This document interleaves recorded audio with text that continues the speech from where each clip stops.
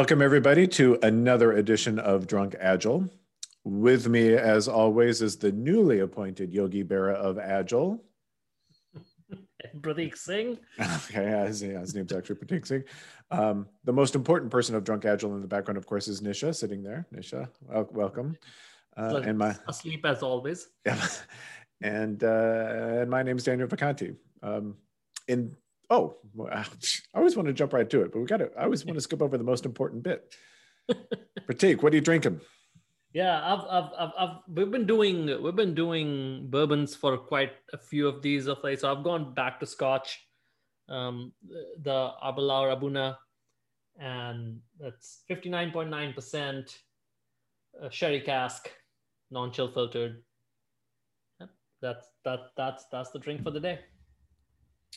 Yeah, and unfortunately, because my stocks are running so low, these are all, COVID Drunk Agile. So just went to kind of more stock whiskey, an Elijah Craig small batch bourbon. What is it? It's 94 proof, so yeah, 47%.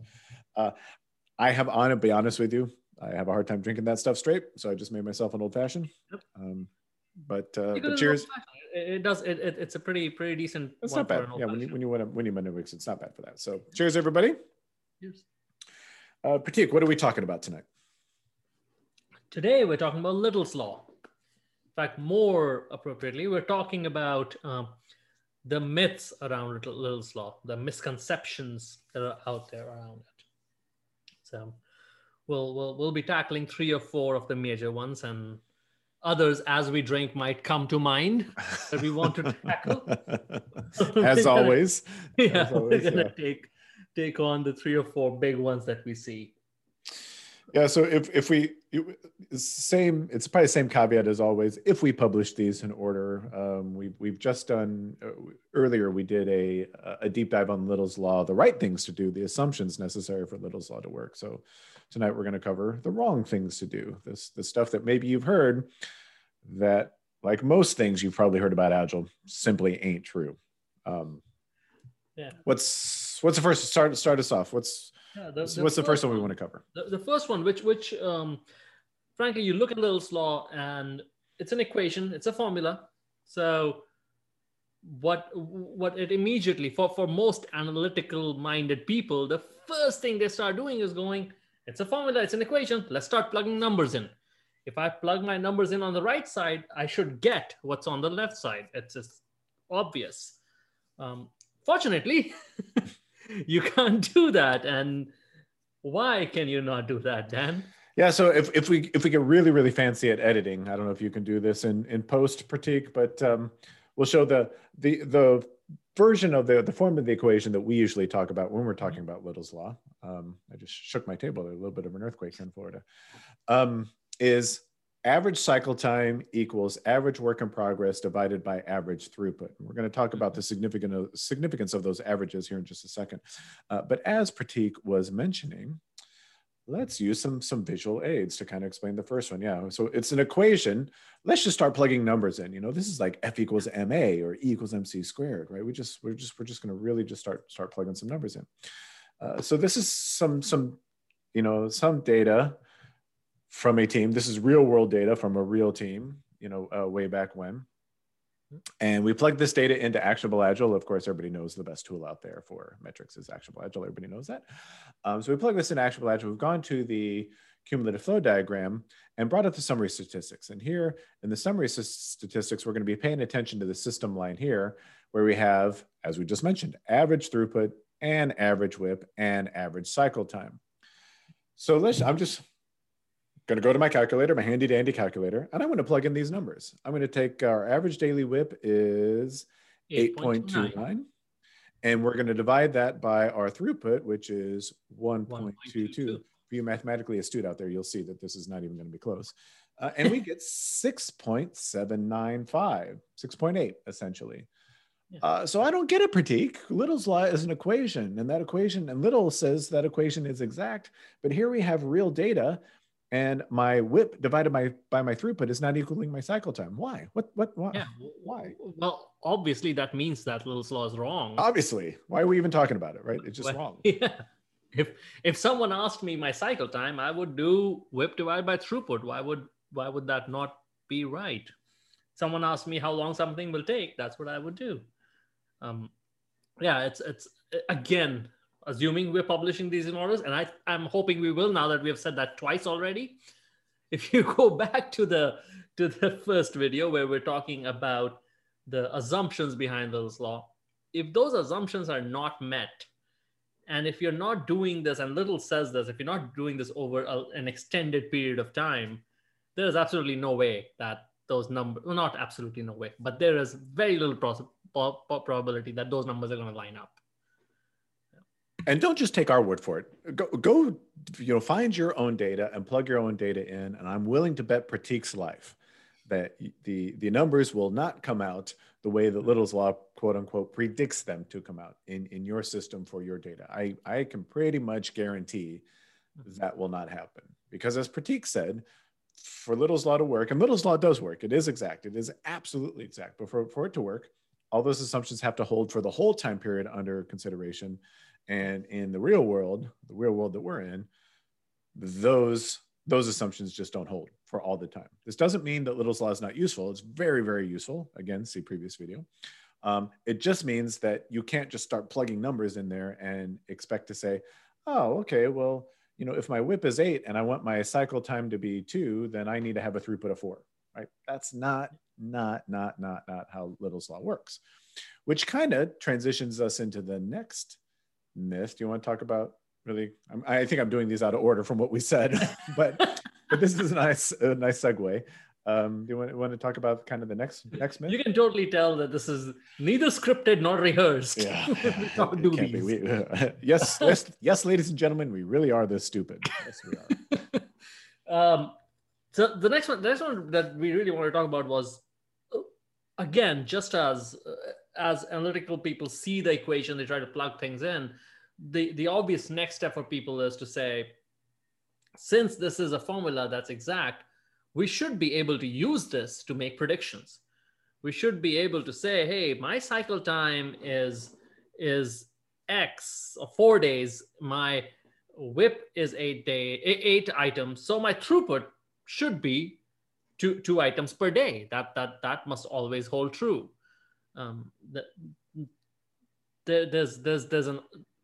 For me at least, there's an obvious problem with that, but it's not very obvious when you first start looking at Little's law that you cannot do that. So, what do you think, Dan? Why can't we do that? Well, I mean, I was just recalling, and not going to name names here, but there was a certain individual who, for years, for probably, I don't know, 10, 11, 12 years now, and you can look these presentations up and you can see, we'll advocate to use Little's law to determine your team size, to determine your right team size. Because what this individual says is, plug your numbers in so that you can get your WIP, and then based on WIP, you can find your optimal team size. There are all kinds of problems with that, not least of which is what we said right at the outset, is we're talking about a relationship of averages. So number one, we already proved that in the real world, Little's law never comes out the way you want it to anyway. But even if it did, let's say you did live in a perfect world. What you have to remember is that Little's law is a relationship of averages, and that the average cycle time equals average WIP divided by average throughput. It's that average part that most people leave out. They just want to completely ignore it and not even talk about the average. So let me throw it back to you, Pratik. Why am I so bent out of shape that Little's law is a relationship of averages? Why is that problematic for forecasting? I thought we had a rule that every time we mentioned this particular book, you have to take a drink. Take a drink. So anyone watching or listening, we're going to mention flaw of averages again. Flaw of averages. Take a drink. We're randomly, just in all our videos for going forward, we're just going to randomly say flaw of averages. Just there, right there. Yeah. If for those playing along at home, if again going back to flaw of averages, are one of our favorite books to reference. Again, as flaw of average says, plans based on average fail on average. So if you're using the relationship of averages to forecast, most likely, well, on average, you are going to be wrong with that forecast. Yep. You just, the word average and the word forecast should never appear in the same sentence, right? That's just, the second you find yourself in flaw of averages territory, you just need to run screaming for the hills, because that's just a rookie mistake. That is just, using averages to do forecasting. I don't know, can't even talk to you at that point if you're going to advocate for that. So, which is interesting enough, this kind of segues us into the last point, where we're talking about you really can't do forecasting based on averages. Well, so but Pratik, but then couldn't we just make all of our items exactly the same size? And by the way, isn't that what Little's Law requires anyway? I mean, we're harping on averages, but Little's Law says all your items have to be exactly the same size. So maybe at that point, average doesn't matter. Isn't that right? So in order of the three questions you asked. I think there were five. No, I'll have to check the tape. I think there were five. So no, you cannot make everything the same size. I don't even think that's physically possible. I don't think that's I don't care how hard you try. I don't think it's possible. And no, Little's Law does not require everything to be the same size. It absolutely does not. When we, again, reference previous video, we covered the 5 assumptions of Little's Law, and none of those was everying has to be the same size. We know, we were there. We said it. We were there, yeah. We know for sure that's not part of it. Yep. And the last one you asked was, if everything is the same size, will Little's Law work? Yes. If you were able to magically make everything the same size and magically have constant whip throughout your process, sure, Little's Law will work. But I don't think you can. I just do not think that it's if you held all 5 assumptions of Little's Law and they all were there, making things the same size does not matter. Yep. But yeah, and not that everybody's going to. I mean, I personally would recommend that you go and read the original proof of Little's Law. At the very least, I would read a lot of the papers that he's published in the 50 years since. It's been over 50 years since he's published that. Or is it? Yeah. Anyway, it's been a long time. Right? It's almost 60. I was going to say we're coming up on 60. It's almost 60. Yeah. Since that's been published, but he's published a lot of papers since then, and in almost all of those papers, and I think in the original proof, he gives a bunch of examples where all the items that are flowing through the system definitely are not of the same size, and he wasn't talking about software back then. So if he's talking about all these contexts where Little's Law is applicable, I don't know why software thinks, or just any knowledge work in general would think we're so special that, oh, now we have to make everything the same size.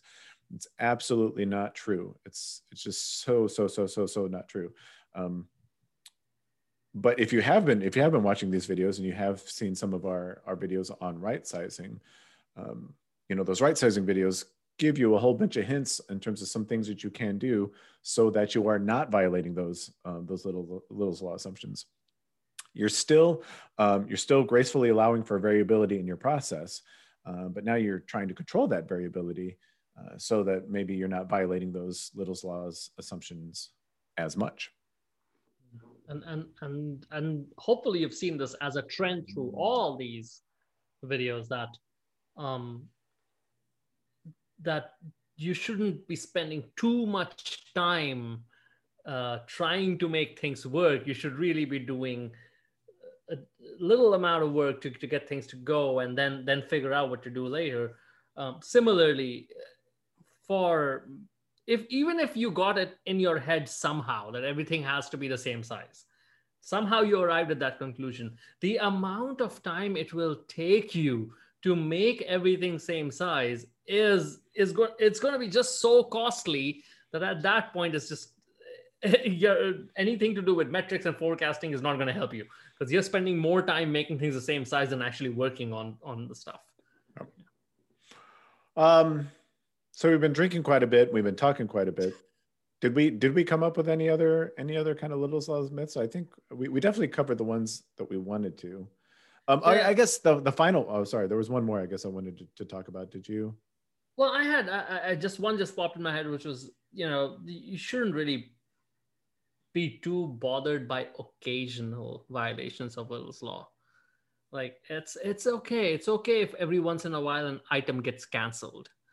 It's okay if every once in a while your whip exceeds what your regular whip is. It's okay. Little's law will still will still give you a decent understanding of your system. What's not okay is the completely throwing caution to the wind and ignoring all the assumptions behind Little's law. But every once in a while, in real systems, those things happen. Yep. The last one I wanted to mention now that I stopped screen sharing, I guess maybe I should start it again because I had it going for most of the video and just totally forgot. We got to talking and drinking. We totally forgot about that. The last one that I want to mention, which is really kind of brings us full circle back to the first one that we talked about, is a lot of quote unquote proofs of Little's law that you will see out there involves a cumulative flow diagram and drawing a triangle on the cumulative flow diagram. Again, maybe if we get fancy in editing, Pratik, you can come up with a visual for that. But that is absolutely not a valid proof of Little's law. And maybe, I don't know, maybe we'll leave it as an exercise for the reader to tell us why that is a not valid proof of Little's law. Maybe please leave a comment on this video if you're watching this. Why can't I just draw a triangle on my cumulative flow diagram and that kind of prove Little's law? We want answers independent of you can't just plug numbers in. There's something else going on here. So we'll leave it as an exercise for the reader why that can be. I don't think our listeners were expecting homework. Yeah, they probably weren't. Hint, the real answer involves either summation or calculus. So just gonna leave it at that. The other hint is look up some videos look up some past presentations by Don Reinertsen, because he actually talks about why this is not the case. So, but yeah, it's we've had way too much to drink to start talking about calculus. Yeah, as soon as you get into calculus, we know we've gone too far. Yep. So time to pull it back. Then I guess that's kind of it for Little's law. I mean, as always, I'll give you the last word, Pratik. How can you wrap things up for us?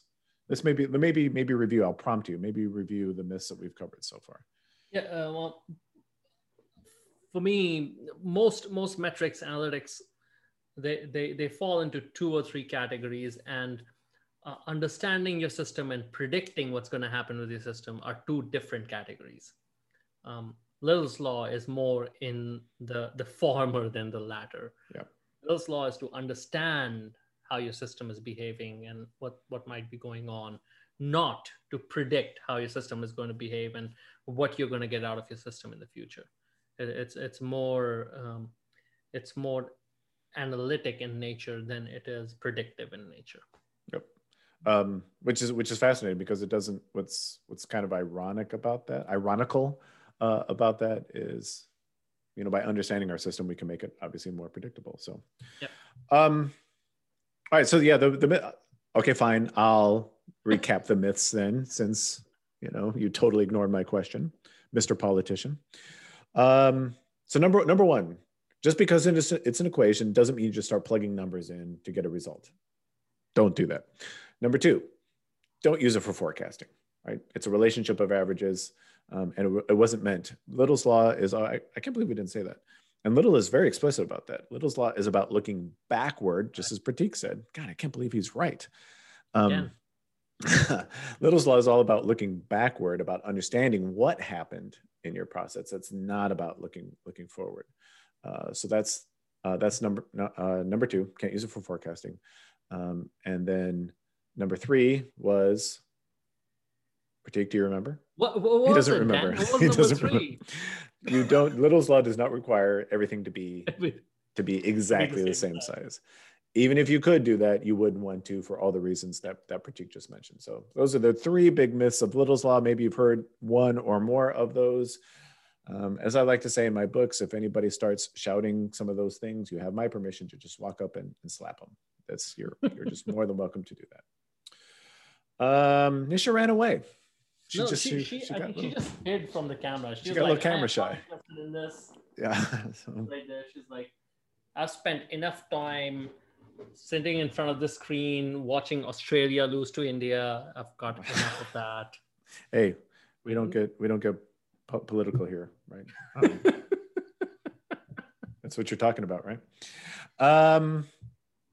Okay, so for Nisha in the background there, and for Yogi Berra, my name is Daniel Vacanti. Thank you for joining us for this episode of Drunk Agile, and we will see you in the next video. Cheers, everybody. Take care.